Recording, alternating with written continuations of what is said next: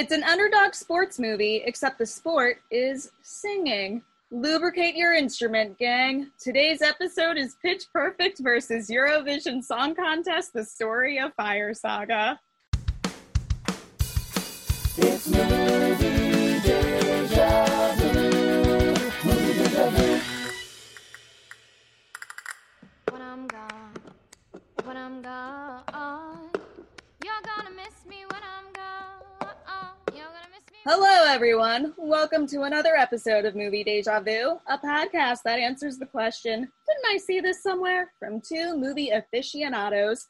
I'm Shady, alto soloist, and with me is baritenor slash beatboxer slash keyboardist slash costume designer slash lovable wildcard, John. Yes. Yes, Hi. I am. Hi, John. How are you? I'm fine. And you? It sounds like your instrument is lubricated, so that's good. I'm ready. I'm ready to sing this entire thing like we're Hamilton or Les Mis. I mean, it's going to be just like when we did Josie versus Jem, and I was just rocking on guitar the whole time. Keytar, get it right. Guitar! All right. How dare you forget the keytar? It's in your corner crying. I'm sorry, Keytar. His name is Keyvon. Oh, puns. But There's lots of that in one of these movies anyway. Should we get into it? Let's do it. Let's Okay. be honest. We should. Let's be honest. So today we are doing Pitch Perfect, which came out in 2012. It was written by Kay Cannon, based on the book by Mickey Rapkin, and it was directed by Jason Moore. It has an 80% fresh on Rotten Tomatoes and a score of 66 out of 100 from Metacritic. And that is out of 33 reviews. 23 of them are positive, and 10 are mixed. Only 33 reviews? Only 33 reviews. Weird. 2012 was not that long ago. That's kind of odd to me that they only count so few. Well, was Metacritic really a thing back then? Yes. As big of a thing, I should say? I mean, it kind of doesn't matter if Metacritic was a thing. It kind of matters if the reviewers themselves were the thing. That's fair. Because they would just pull it from the reviews that existed. Oh, whatever. The summary from IMDb for Pitch Perfect is: Becca, a freshman at Barden University, is cajoled into joining the Bellas, her school's all-girls singing group.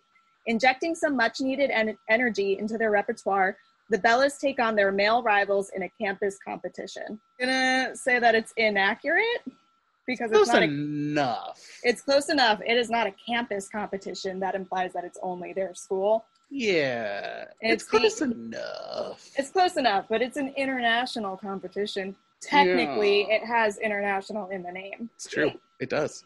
Even though I'm pretty sure the only people who compete in it are from North America. Is Canada involved? Is that why they call it international? We'll get to that later. Okay.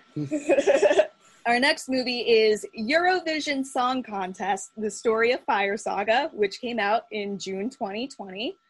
It was written by Will Ferrell and Andrew Steele, directed by David Dobkin. It has a Rotten Tomatoes score of 63% and a Metacritic score of 50 out of 100. And this one is out of 38 reviews. I know. What? I know. No, those seem like a low number of reviews for both of these movies. I mean, especially this one, because what else are we doing? We're all home. There's no other movies to review right now. Yeah, you may as well have it out of like 5 million reviews. Whatever. 13 were positive, 20 were mixed, and 5 were negative. And yeah. Oh, I see a user score gave it a 0. Ooh. Somebody who clearly doesn't like Iceland very much. That's a lie. Everybody loves Iceland. Iceland's great. And the IMDb summary for, we'll just call it Eurovision for short from here on out. When aspiring musicians Lars and Sigrid are given the opportunity to represent their country at the world's biggest song competition, they finally have a chance to prove that any dream worth having is a dream worth fighting for. I didn't realize for a while that they were saying secret. That they were saying secret. Oh. I have some like comments about the names in this movie. Oh, me too. Feel like that's a big part of why a lot of people didn't like it, is that the humor is very much, a lot of the jokes are based in specifically Icelandic culture. As well as, well, Even we'll just get like into it. there are jokes involved with their names. Like their names are funny if you understand what the naming conventions in Iceland are. Well, But do you they're wanna- not funny if you don't understand it. Well, you know what? Let's just start now then and have at it. Okay. I didn't realize that, by the way, when you were talking about the names. I Mhm. had to look it up on the trivia to understand the joke, and I was like, "Oh my god!" I wrote these names down how many times, and I still didn't get it. Yeah, well, I mean, I'll be honest. Part of why I love this movie personally is my last vacation before lockdown happened and coronavirus took over the world. In September 2019, I went to Iceland and I took a bunch of tours and stuff like that. And that's where I learned about sort of the naming conventions. And that's part of why I wanted to even watch this movie, because I was like, oh, it takes place in Iceland? I've been there. I'm going to watch this movie. And like a lot of the Iceland jokes were really, really funny. And I was also like, a year ago, all of this would have been completely over my head. Well, why don't we compare it to Pitch Perfect? Why don't we do our job, Shady? We're not here to talk about Iceland. I want to talk about Iceland. That's why I want to talk about this movie. Pitch No. Perfect does not take place in Iceland and is therefore inferior. No, it takes place in California, I think. Is it California? I thought it was. I noticed, I tried to keep an ear out for it. I don't think they ever say. I always, since the second one came out, I assumed it was Wisconsin, because I don't know why else the Green Bay Packers would be there. But then I was like, but they're never dressed for a Wisconsin winter. Yeah, I think that's why I assumed it was California, because, like, they do go through the school year, Mm-hmm. but there's never really any snow or any indication that it's super cold. Right. Like, even the when they find their sound later, they're wearing just coats, but you know. Yeah. It looks like an autumnal scene. It doesn't look like a February scene. Even though it's the end of the year, yeah. Right. But you want to break down plot points? I got Let's a few do of it. them. Yeah, go for it. After a while, I was just like, oh, maybe these are the same. Like you said, they're about it's an underdog story. Yep. So you have the underdog has an epic fail at a contest. Now, okay, these plot points, I'm gonna say this now. These plot points are not this at the same time markers as with both movies. They jump around a lot. So, like with that one, that's the very beginning of Pitch Perfect at the ICCA's 2011. Whereas Fire Saga has epic fails at every single performance. Yeah.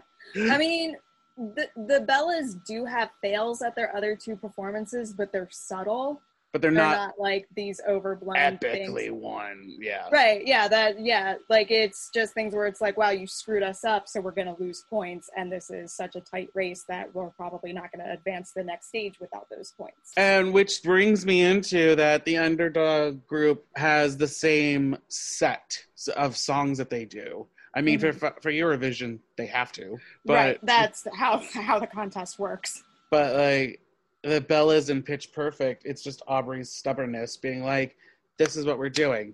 This is how we're going to win, even though the songs are outdated and awful. I wouldn't say awful. Ace of Base has a place everywhere, every time. But they're outdated. They are outdated, yeah. The favorite to win is the antagonist of both movies.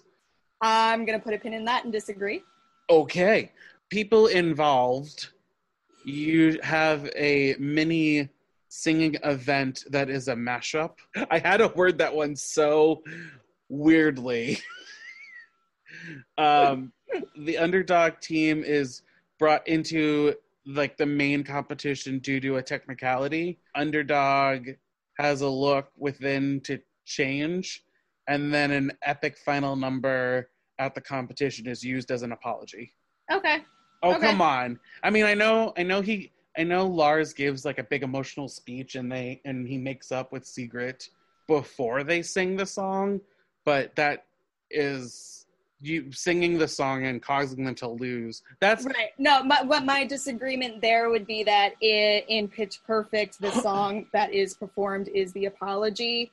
In Eurovision, the apology is choosing to play her song instead. The song itself is actually about him. It's not written by him for her. But I mean, I think I'm saying that he changed this, like he gave that whole speech, and then as a way of saying I'm sorry, he wants to perform her song and not be all like, I know it's about him, but the whole movie it's been about him. Like it was his songs, his costumes, his visions, Well, yeah, was because part of the journey for them, the emotional journey, the actual story of this movie, not the plot, the story, is that she needs to learn how to speak up and advocate for herself. And Yes. he needs to learn how to not take himself so seriously. I mean, I guess you could say the same thing is about Becca. No, because Becca's thing is that she needs to learn to let people in. Ah, I see the difference. Yeah, so I'm gonna say that right there. These movies have totally not even close to the same emotional arc. I mean, it was really the riff off and the song along, and they happen at around the same time code, They do, yeah. which is very fascinating. Yeah, But yeah, it's like a nice little centerpiece for both movies. when I watched Fire Saga and the song along came up, I was just like, wait a tick, is this like Pitch Perfect? And that's what I think I was the one that suggested it. So Yes. if it's not, it's totally my fault. No, because watching Fire Saga and seeing the song along, I was like, oh, cool, this is like a pimped out version of the riff off from Pitch Perfect. Yes. So I had the same thought process, absolutely. And I hope other people had too. And that's why we're doing this, to hopefully you experienced it and you're like, oh, maybe? I mean, there are dozens, if not hundreds, of movies that are about song competitions in some form. They're both working with a very, very Finite storyline. yeah, it's a very well-defined formula. Formula. I'm just making up words now. I'm allowed to do that. Formula that has been used since you could talk in movies. Now, why do you want to put a pin in that one point I made about the favorite is the antagonist? Because Lemtop is not the antagonist. Victor's the antagonist. Lemtop is actually, he helps them out. He is also an antagonist. He's not like the big bad. I would say he's like the mini boss. I mean, maybe, but I would still say that he does more to help Sigrid than he ever does to hurt her or Lars. Yeah, but he does try to break them up in the love story subplot that's in both of them. Hey-yo. Right. But even in doing so, he did a lot to actually help her. Like, it wasn't... It's true. He was the one coaching her to be like, find your own voice. Right. She never would have hit her spirit note without him. The Spriog, or however you pronounce it? Sprague note? I believe it's pronounced Spireg. I wrote it down. Spiorg. Sporog. I don't know. We'll refer to the movie later. Fun thing about the Icelandic language, it is the closest living language to what actual historical Vikings spoke, and it also has 10 extra letters in its alphabet. Shady. Not what we're here to do, Shady. No, I want to sprinkle in fun facts about Iceland. I need people to know about Iceland. Okay. I have that there's also commentators during the competition that offer like humorous moments or sidebars or whatever.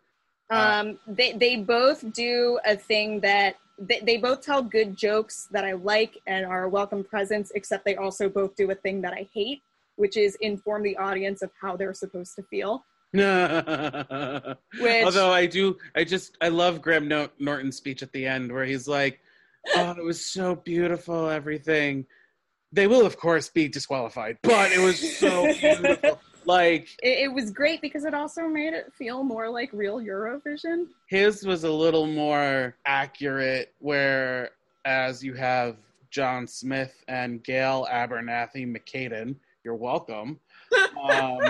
And John Smith is a total sexist and misogynist and everything. Is it this movie that he gets called out on it? I don't remember. I watched all three of them in this weekend. I think she gives him a light barb in each movie, at least.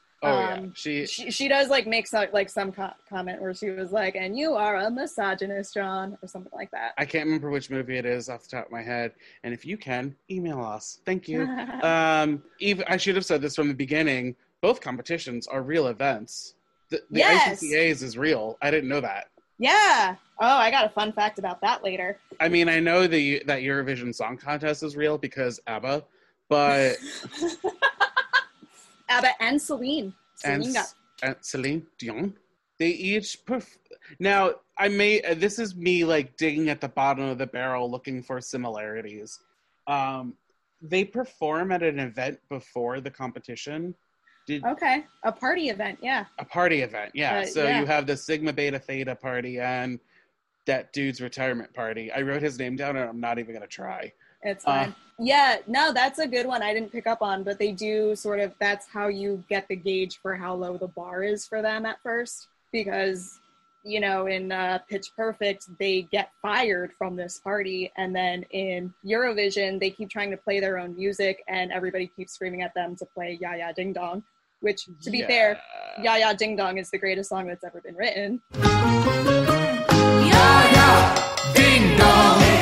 My love for you is growing wide and long. Agree to disagree. It's so good. You have a member of each group is kicked out, too. I mean, I'm going to say Stefan was just not going with them because he's a school kid. But Yeah. he was also, he was their drummer, so. That's true.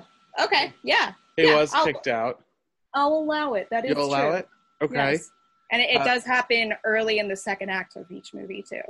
The gay character is used for laughs, but Pitch Perfect has 2 gay characters in it, Yes. where one of them is like the uber punchline to a joke, and it's amazing. If you blink, you'll miss it, but it's perfect. Would you say it's pitch perfect? I say it's aka awesome. And then I also wrote down that as a similarity, the main character has daddy issues. They eventually reconnect with him. Yes. Yes. That's one I clocked as well. But what's interesting is that they're almost inverted, their respective issues with their father. Because Yes. Becca's father pushes her into, well, he's just pushing her to join an activity, and the activity happens to be the Bellas. But he's pushing her into it. He's trying to get her to connect with people and have a good college experience. Whereas in Fire Saga, Lars's father, Eric, hates that he's doing music, hates that he wants to do Eurovision. Yes? I'm gonna build off of what you're just saying. Okay. So Becca's dad isn't necessarily pushing her to the Bellas. He's pushing her to education and bettering her to move on with her career. Lars's dad, I think, also wants the same thing, but he's going about it a very different way. Yes. He calls his singing a joke and all I that. just love that he's played by Pierce Brosnan, who first of all is only a decade older than Will Ferrell. 13 years, yeah. Jesus. And also his character in this movie hates ABBA, and He's in Mamma Mia. He was awful in it. But I love that it's such a good little joke there. I broke down the love story subplot, and I don't really feel like going about it point by point. But did you find any other similarities in the films? The one thing, because I was trying to think about, these are both primarily comedies, so I was trying to think about the humor and the jokes that are used and trying to see if they use any similar jokes. And the one thing that stood out is they both make jokes about previous projects that their actors had been in. So for example, you've got Pierce Brosnan playing someone who hates ABBA in Eurovision. And you also have Will Ferrell, who does not believe in elves, who probably his most famous movie is Elf. And then in Pitch Perfect, I don't know if this is actually really a reference to Skylar Astin starring in Spring Awakening or appearing in Spring Awakening on Broadway. But he does have a joke about how knowing German is no fun. And then the DJ, the hot DJ that Becca works for, he is played by the same guy who played Cormac McLagan in Harry Potter, who's a Quidditch player, and the school does have a Quidditch team, and you see them appear. You see them appear a couple times. But what was the reference that he has, or you just? I'm just saying that the film itself makes reference to Harry Potter, and they also have an actor who's in Harry Potter. And then this one's kind of a stretch, but John Michael Higgins, who plays John, the commentator, was one of the contestants in the movie Best in Show, which has similar commentators. Okay. You know what? I'll allow all of them. It's a bit of a stretch, and I'm not entirely sure that it's intentional with the Pitch Perfect ones. Oh, I feel like it was, because it felt like him and Elizabeth Banks were just riffing and ad-libbing a lot. Oh, yeah. Do you know who, I was going to put this in special features, but I'm going to say it now. Do you know who was supposed to play Gail originally? No. Kristen Wiig. But she had scheduling conflicts with it, and Elizabeth Banks was already on as a producer for the movie, and as they were getting closer, they were like, well, I guess I could just do it. Well, let's bounce back to your comedy point and talk about the differences for a hot second. Yes. Okay. So you talking about that made me think about the comedy in both movies. Yeah. Both movies have funny lines, like they have witty lines and all that. Yeah. Eurovision relies on stunts, and Pitch Perfect relies on gross humor, basically.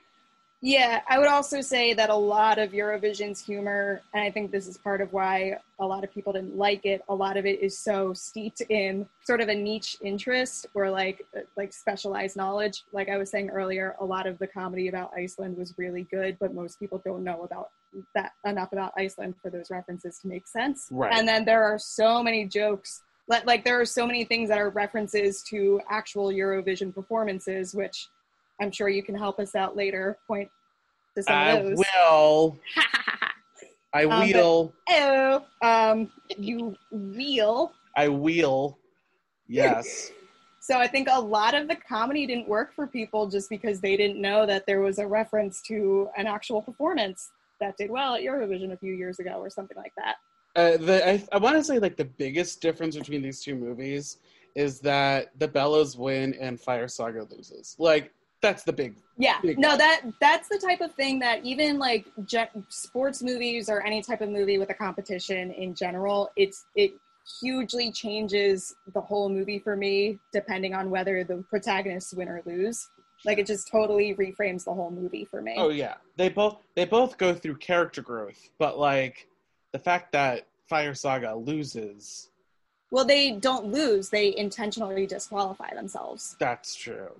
And then, you know, I did write this in the similarities, but now thinking about it, I was wrong. Mm-hmm. So for movies that are about singing competitions where you have to sing live, there's only one live performance in Pitch Perfect, and there are 0 in Fire Saga. Like the actors are singing live, I mean. Oh, okay. Live on camera. Yeah.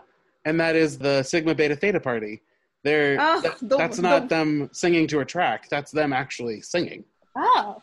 Listen to it again. You'll be able to pick up on it and be like, No, that does make sense. And that's also, it's a little bit easier to do something like that when it's supposed to be too flat or just a little off or something like that. Because part of why you sing to a pre-recorded track is because you can keep energy up better that way. And like, that's one of the biggest rules that I know in Eurovision, where you can't sing to a track. You have to be singing live.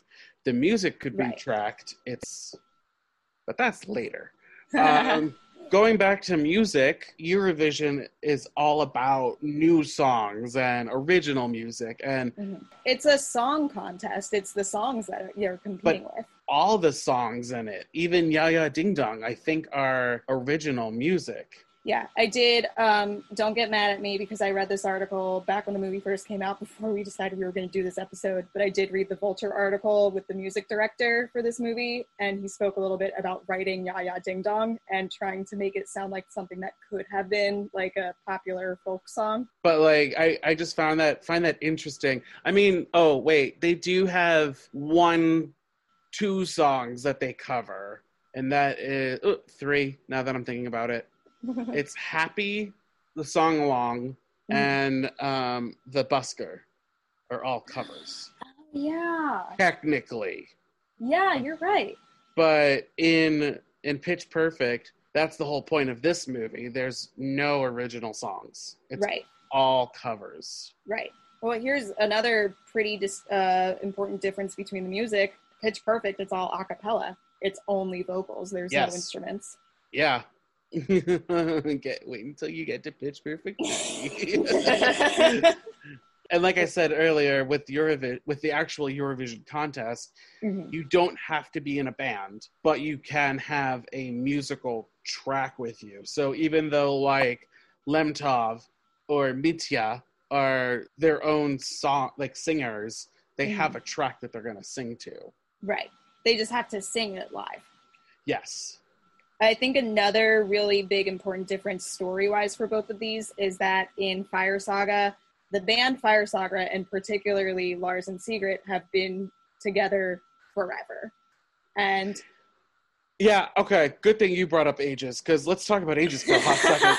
well, and then the big difference is that the big part of Pitch Perfect is that they are a brand. They're all mostly new girls.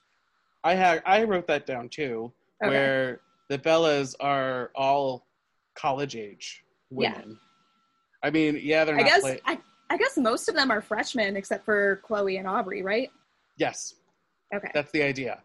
But I mean, they're all clearly in their mid to late 20s, possibly 30s. Yeah, Anna Camp, I believe, was 29. She played Aubrey, and I believe she was 29 when they filmed it. Yeah, and then you have Lars and Sigrid in Fire Saga.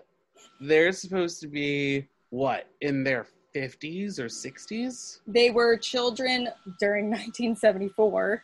If they were, let's say, 5 or 6 at that point. Yeah. 1974. Let's do some math. I can pull out my calculator. Yes, they would be about 50. They'd be about 50, yeah. Yeah. I buy that for Will Ferrell. Rachel McAdams, though a great actress, and she was beautiful in this movie, not the same age. No. Not the same age at all. They also, like, obviously are supposed to be maybe a year or 2 apart, but, like, clearly around the same age. I think she's, like, 15 years younger than him or something. If it was Elizabeth Banks, I would buy it. Okay. And it'll make this argument even more if they're the same movie. But I would buy it if it was somebody of that age group. I mean, I don't want to say that I wish somebody other than Rachel McAdams had played that part, because I think she's fantastic in this movie. She's so funny. Oh yeah, and like she's also the only one who's not actually Icelandic who has a good Icelandic accent, because Pierce Brosnan sounds like the Swedish chef, and Will Ferrell just kind of sounds vaguely. He sounds vaguely Nordic. But like, I agree with you. I meant like look wise. Right. Okay. I see what you mean. Yeah. No, I agree with that there. Look wise, if it was like Elizabeth Banks or even our good friend Kristen Wiig, I would buy it more than Rachel McAdams. And like I said, Rachel McAdams, fantastic job. Yeah. I love you. And if you're listening, I'm so sorry. Please don't send your gay army at me. Thank you. She has the best line delivery I've heard in a long time in this movie, which is just, the elves went too far. It's the way she says it is so fucking funny. It's a funny line already, but it's so funny. Oh, I mean, I guess we could say that there is also magic realism involved in Fire Saga that is not existent in Pitch Perfect. No. And like though they both have a love story subplot, like Totally different love stories, it's though. totally different love stories. Like in Fire Saga, it's been decades long, and Yeah.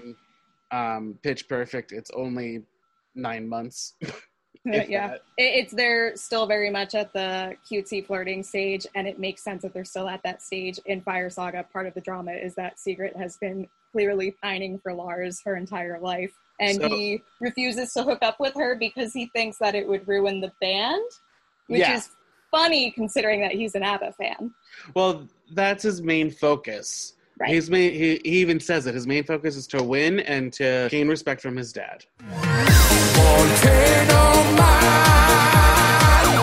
He got my melting heart. Would you agree that Lars, the character from Pitch Perfect he most resembles is Aubrey? Yes, but when you are going main character to main character, Right. I mean, it clearly having that character in the protagonist role totally changes the story.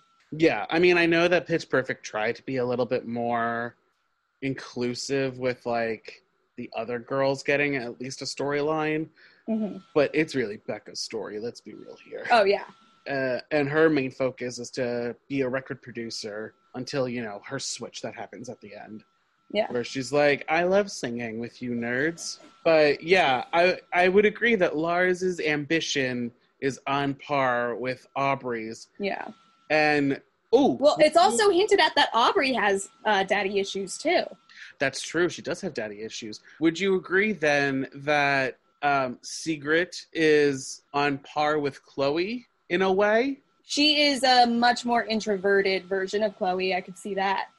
Yeah, where they're like they're the yang to the yin of their other person. Yeah. She's the one who balances the leader out, quote unquote leader. They're both like, well, let's just have fun and Yeah. you know, go with it. Even Chloe has a line at the beginning of the movie where she's like, why don't we just look for good singers? Who cares Yeah. if they're tight and snatched and all that? Just find a good singer. And I guess if you put the characters of Chloe and Aubrey into the same exact story as Eurovision, like Chloe would definitely be the one who's like, let's go make friends with our competitors, because this is really about making friends more than just Now that we're being talking cutthroat. about it, I could totally see Chloe giving that speech towards the end where she's like, I'm going to the artist area because I'm an artist and I'm going to prove that whatever Sigrid says, you know what I mean? that this is, I'm going to take it. Pitch Perfect, out of both movies, is the only one that has non-diegetic music. Now, what non-diegetic music is? It's music that doesn't exist in universe. Yes. It is for the audience to hear. Where Fire Saga, it's all in universe. I don't think that there's any song. Yeah, no, I'm trying to think about, you might be right. I'd have to watch it again to make sure, but even they have the song during their montage when they're touring Edinburgh, and it turns out that it's what the busker is singing the whole time. You're welcome. Yeah, no, that's a good call. I mean, I scraped at the bottom of the barrel for that one, but like, you're welcome. No, that's a really good observation. Okay, so you were saying that Lev Tov is not an antagonist in the movie.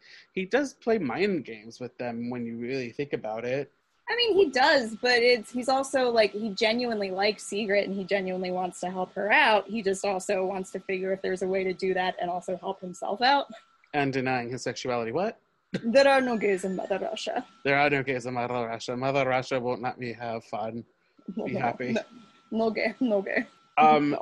This is a stretch, but my personal favorite character in each of the movies is the main competitor, which is Lemtov in Fire Saga and Bumper in Pitch Perfect. I mean, that's not really what we're here to do. I think it counts because my opinion is God.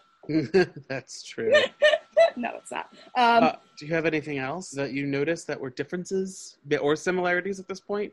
No, I was really mostly focusing when I was watching them and like actively trying to compare them. I really was just trying to think mostly about the comedy because they are both comedies, and that is the most important element. Now, would you agree with me saying that they're both comedies with music, not that they are of the musical genre? I would agree with you there. Thank you. Thank you, world. You know what? Me.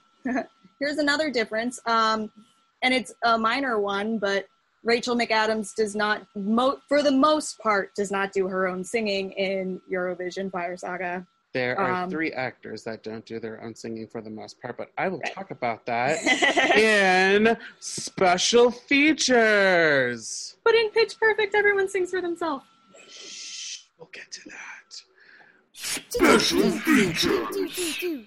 So, here in Special Features, if you haven't listened to the podcast before, what we do for this section is we each take a movie and we do a little further research on it. We share our research. We try to nerd out if we can. We try to surprise each other if we can. And hopefully, we surprise you. Before we get to this, Yes. can we just say this is our 10th episode? I'm glad we're doing a 10th episode that, I was really excited to compare these. So this is our 10th episode. Thank you to our loyal listeners, if there are any. Wow. But Look at you paying attention to numbers. I know. I just wanted to pat ourselves on the back or whatever. I think we deserve it. We should have ice cream tonight. Oh, tonight? Girl, quarantine 15 is real. So Shady was tasked with Pitch Perfect, and she will go first because it came out first. I like you say tasked, like this is a real task for me. I mean, not really. All right, so Pitch Perfect, as we said before, this is based on a real competition. It is the ICCA, which is short for International Championship of Collegiate Acapella. I should have looked up to see why it's called international, because as far as I can tell, it's all American universities, but it's probably, yes? Sorry, I raised my hand. There is also a branch of it in the UK. Okay, that makes sense now. Yeah, that did not come up. I did not go into a whole about our ICCA. I just looked at what was on the Wikipedia and IMDb pages for Pitch Perfect. Wikipedia, ICCAs. This movie was based on the book Pitch Perfect: The Quest for Collegiate Acapella Glory by GQ magazine editor Mickey Rapkin. He followed the Tufts University Beelzebubs, the University of Oregon Divisi, and the University of Virginia Hullabahoos for a full competition season. Those are all different a cappella groups. The Hullabahoos, not the Hullabaloos. Hullabahoos, yeah. Yes. Yeah. So Gotcha. The Bellas were loosely based on Divisi. The Troublemakers were based on the Beelzebubs. And the Hullabahoos cameo in the film, they're the group that sings the final countdown at ICCA. I can't say that. I didn't realize they were a real group. Yeah, no, that's a real group. They're the ones with the silly patterned robes and everything, and they sing the final countdown. They were very bro-y. Yeah. Well, the Beelzebubs are super bro-y. Sorry, I had to go through my notes because I was like, Hullabahoos? Bahoos? Yep. I know that name. I wrote it down. I should have known you would have written that note too. I should have prepared for that. It's those 3 groups. 2 of them got fictional counterparts, and then the other one got to be in the movie itself. Deke Sharon, who founded the International Championship of College Acapella, and Ed Boyer, who also works in the acapella community. I could not find what exactly he does. But they were brought on board to arrange songs, produce vocals, and act as on-site music directors. And they ran a month-long acapella boot camp for the cast. So Elizabeth Banks and Max Handelman were both producers on the movie, and they happened to be fans of the show Workaholics. That's the show that Adam Devine was on, and That's what they reached out to him and said, we think you would be perfect for this part in this movie. And he was like, I don't know, I'm not really a singer, but they had him audition anyway. He sang the Full House theme song, and they loved it, and they cast him in the role. Speaking of Adam Devine and Workaholics, this is not the first time that he and Rebel Wilson appeared on screen together as love interests, because Rebel Wilson guest starred in the 7th episode of season 1 of Workaholics. The episode name is Straight Up Jugga Hose. And Rebel Wilson plays an insane clown posse fan. Her name is Big Money Hustler. Of course it is. I don't know if you've seen that show. I haven't. So this is all new news to me.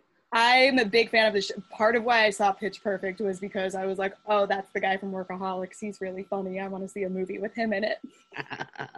Adam Devine and Rebel Wilson also played love interests in the 2019 film Isn't It Romantic? So that's 3 films and 1 TV episode that they played love interests, and Wilson has called Devine her work husband and has said that they're the new Emma Stone and Ryan Gosling. The storyline between Bumper and Fat Amy was not in the script originally. Adam Devine and Rebel Wilson did a lot of improvising on set, and because they were, friendly with each other, they did a lot of that improvising with each other. So it just sort of naturally formed. They created this backstory for their characters. They created this idea that they had a one-night stand. And the filmmakers loved that they had this strange, hostile, aggressive sexual chemistry and kept it in the movie and wrote it into Pitch Perfect too. If we want to step outside of work husbands and move into actual husbands, Anna Camp and Skylar Astin met on the set of this film. They started dating, and in 2016, they got married. Aww. And then they divorced in 2019. Shh. No, but still good for them, They did it. They done the thing. Did it. And it's okay to divorce. They survived longer than a lot of other Hollywood couples. They did. And from what I can tell, it seems like it's a fairly amicable divorce and everything. They were just like, it's not working. As long as they're friends, that's all I care about. Yeah, as long as it was the healthy thing for both of them. So Esther Dean plays Cynthia Rose in this movie. You probably already know this fact. Esther Dean is an accomplished songwriter, and she co-wrote the song S&M for Rihanna, which her character sings during the riff-off. She was actually the one who suggested that Stacy, Alexis Knapp's character, sing with her because she loved that they had her sing her own song and everything in the movie, but she was like, it's really more appropriate for this other character. It was only supposed to be her. It was her idea to be like, what if we make it a duet instead? Hey, I have a question for you. I may have an answer. Do you want to hear the available categories for the riff-off that they didn't use? Give me some highlights. Don't give me all of them. There's 16 of them. All right, here are my favorites. Puppet songs, Black Michael Jackson, White Michael Jackson. Oh, Jesus. Ugly lead singers, and my personal favorite, songs Glee ruined. So, Jessica, the one blonde Bella who doesn't get a ton of lines. She always gets confused with the other Bella, Ashley. The actress who plays her is named Kelly Jackal. Jackal? Sure. If I'm pronouncing your name wrong, I apologize, Kelly. Anyway, she went to USC, where she was part of the a cappella group SoCal Vocals, and she actually won ICCA in 2008 and 2010. Oh, I knew she was a real singer. Yeah, well, I presume you know about NBC's The Sing-Off? It was it's like The Voice and all those other ones. Yeah, it's like one of those singing competition shows, but it's all a cappella groups. Yeah. She competed in the first 2 seasons of that show in 2 different groups, I believe. I believe she competed in the first season as part of the SoCal Vocals, and then I think in the second season she joined an a cappella supergroup, but I forget the name of them. And I couldn't find a list online. Hey, I just wanted to shout out to Donald Faison, who was also a cameo bit in a previous episode, Josie and the Pussycats, and is one of the tone hangers in this movie. He is the actor who has had the least amount of screen time, but has had the most amount of episodes where we talk about a movie he was in on this podcast. I also wanted to shout out Kether Donahue, who plays the head Bella at the beginning of the movie. I just wanted to shout her out because she starred in You're the Worst, which is one of my favorite TV shows of all time. So, hi Kether, big fan. She sings on that show, and she has the voice of an angel. Aww. And I've got one more. I had to share it as it was written on IMDb. Oh, good. I love this. Although never working together before, Anna Kendrick and Skylar Astin share a connection with the prestigious performing arts camp Stage Door Manor in upstate New York. Astin attended the camp for multiple years and appeared in the documentary Stage Door, and Kendrick starred in Camp, which was based on and filmed at Stage Door Manor. I hate you. Why was that on IMDb? Why? Who is going to the Internet Movie Database to learn about Stage Door alums and quasi-Stage Door alums? Okay, so for those of you who don't know us, Shady and I worked at Stage Door. That's where we met. Yeah, that is the basis of our friendship, and also... I'm not gonna lie, though. I have said that fact aloud a lot, but not knowing it was on IMDb. Well, that's the thing that I thought was funny, was that it was on IMDb. But I do that all the time, where I'll watch a movie and I'll be like, that person went to Stage Door. That person went to Stage Door. Yeah, we do that from time to time. Is it my turn? Yeah, your turn. I've got good ones. Cool. Okay, so obviously this movie had a fuck ton of cameos from former contestants of the Eurovision Song Contest. The first one being ABBA, but it's actual footage from them in 1974. They're not credited. It's not really a cameo so much as archival footage. It's still, yes. I'm going to still call it a cameo. You're allowed to do that. You have, I'm going to butcher this name and I'm so sorry, Salvador Sobral. He won in 2017 for Portugal. He's the busker in Scotland, and he's playing his song, his winning song. And then in the song-along, there are 10 contestants. 5 of them are winners. You have John Lundvik, 2019 Swedish representative, Anna Adobescu, who's the 2019 Moldovan representative, Bilal Hassani, he's the 2019 French representative, Loreen, she's the 2012 winner from Sweden. Jesse Matador, he is the 2010 French representative. Alexander Rybak, he's the 2008 winner for Norway and the 2018 Norwegian representative. Jamala, who's the 2016 winner in the Ukraine. Elena Nachayeva is the 2018 Estonian representative. Conchita Wurst is the 2014 winner for Austria. And Netta is the 2018 winner from Israel. That was a lot. That was a lot. You did it. Thank you. In the movie, they have what they like to call harmonized voices, and then what I'm going to call dubbed voices. So the harmonized voices are Molly Sandén. She harmonizes with Rachel McAdams, I should say. Petra Nielsen, who harmonizes with, I don't remember the actress's name, and I'm so sorry, but the character Mita. And then Eric Moniz. He's Swedish. I don't know how to say his last name. I'm so sorry. He harmonizes with Lemtov. I think they are distinctly calling it that because they did mix both voices together. Yeah. Well, I was going to say, like, I know Dan Stevens does sing, and that is in his register. But I think Eric is more of like that operatic voice. Right. I think they mixed him, they mixed both of them together because that's what they did with Rachel McAdams, for sure. I don't know about the character Mitya, but with Rachel McAdams, they had her sing live on set and they mixed her with Molly. So the other contestants that are in Eurovision, it's a mixed bag here. The people who sing Running with the Wolves, they pay homage to the metal group Lordi, who won Eurovision in 2006 for Finland, and they're portrayed by the English ska punk band Bogus Gasman. The Wonder Four, that band that sings Full Moon, is an English indie pop band called Anteros.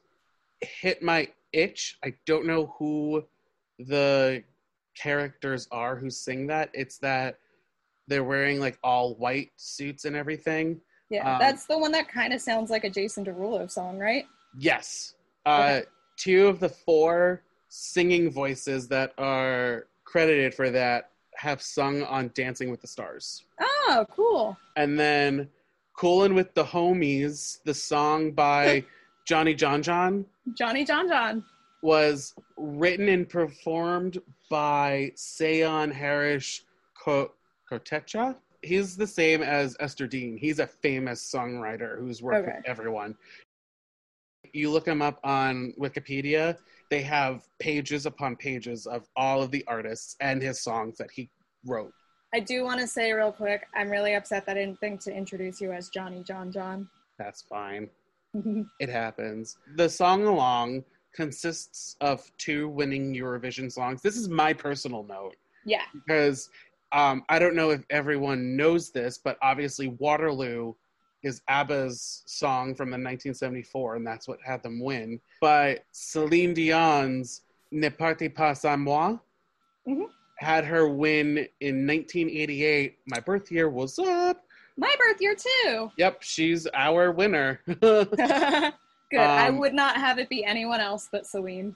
And I think she won for Switzerland. Yeah. Yeah, you had a French Canadian win for Switzerland, everyone. Ne partez pas sans moi, laissez-moi vous suivre.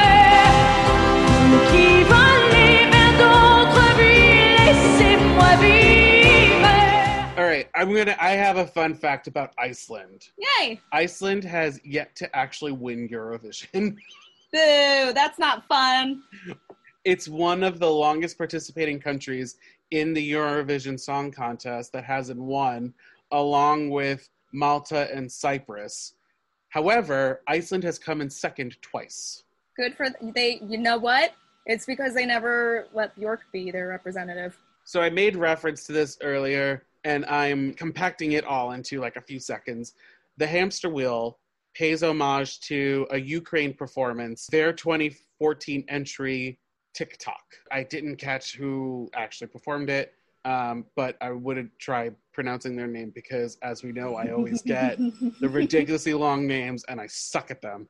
And then my last note is that it was originally supposed to be released in May 2020 to coincide with the 65th edition of the Eurovision Song Contest, but the contest was canceled due to Miss Rona, the coronavirus and COVID-19. And this is this is the first time in the contest's history that it's been canceled. In a way, it's fortuitous that the movie was going to come out this year because this does sort of stand in as a replacement for the real Eurovision. Yeah, but it was supposed to come out with like the performances and everything. I think it was supposed to come out with when the finals happened, if I remember reading it correctly. I had to whittle down my special features section. Guys, seriously, go look it up on IMDb. Just read the trivia section. Every line there was pure gold, but I had to whittle it down because we're on a time crunch. Special features.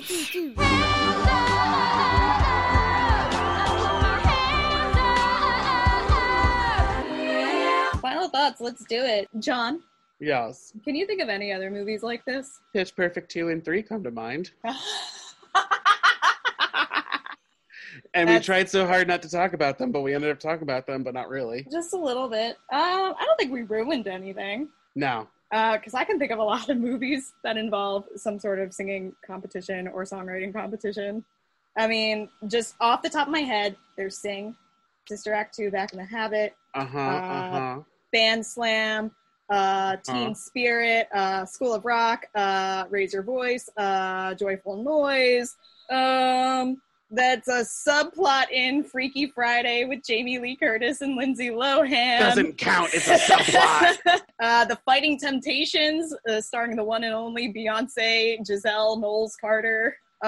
Glee, the TV show. Shut up. The Get Down, the TV show. Shut up. You're done. Perfect Harmony, which is a TV show also starring Anna Camp. Okay. Could we also argue that in a way, well, no, this will be the sports ones. Never mind. I was going to say Bring It On, but like that's more of the sports version of it. No, there is so much Bring It On in Pitch Perfect though, especially because it is about like this rivalry between two groups. Right, and they do the aka excuse me, the aka before everything, and in Bring It On they do cheer before everything. Or like cheerleading puns, yeah. Right, this is a cheer-tatorship. Next question! All right, did we like these movies? Fuck yes. I liked Eurovision a lot. I'm kind of cooling off on Pitch Perfect. I mean, it's a movie that you can come back to. Yeah, I mean, it's a movie a lot of people like, so it's like always something you can throw on at parties. Yeah. Like, I don't hate it or anything. I'm just like, I don't know if I will watch it again, which answers the next question partially. I mean, yeah, I'll watch them again. I don't really... Like, I'm not going to be opposed to watching Pitch Perfect again. I'm going to watch Eurovision a lot. Yeah, if you had it sounds like if you had a choice, you would pick Eurovision over Yes. Pitch Perfect to watch. To be fair, too, this is also partly because they're both comedies, and the jokes in Eurovision, because it's newer, are fresher to me. But I do think they are both worth recommending. What do you think? Oh, fuck yeah. Fuck yeah, the music in both of them is beautiful. I mean, I have songs from both of them in my cardio playlist that I listen to when I'm not doing cardio. I may or may not go to sleep listening to the Eurovision soundtrack. What? Lion of Love, though? Song of the Summer. Husavik is Song of the Summer. Get it right.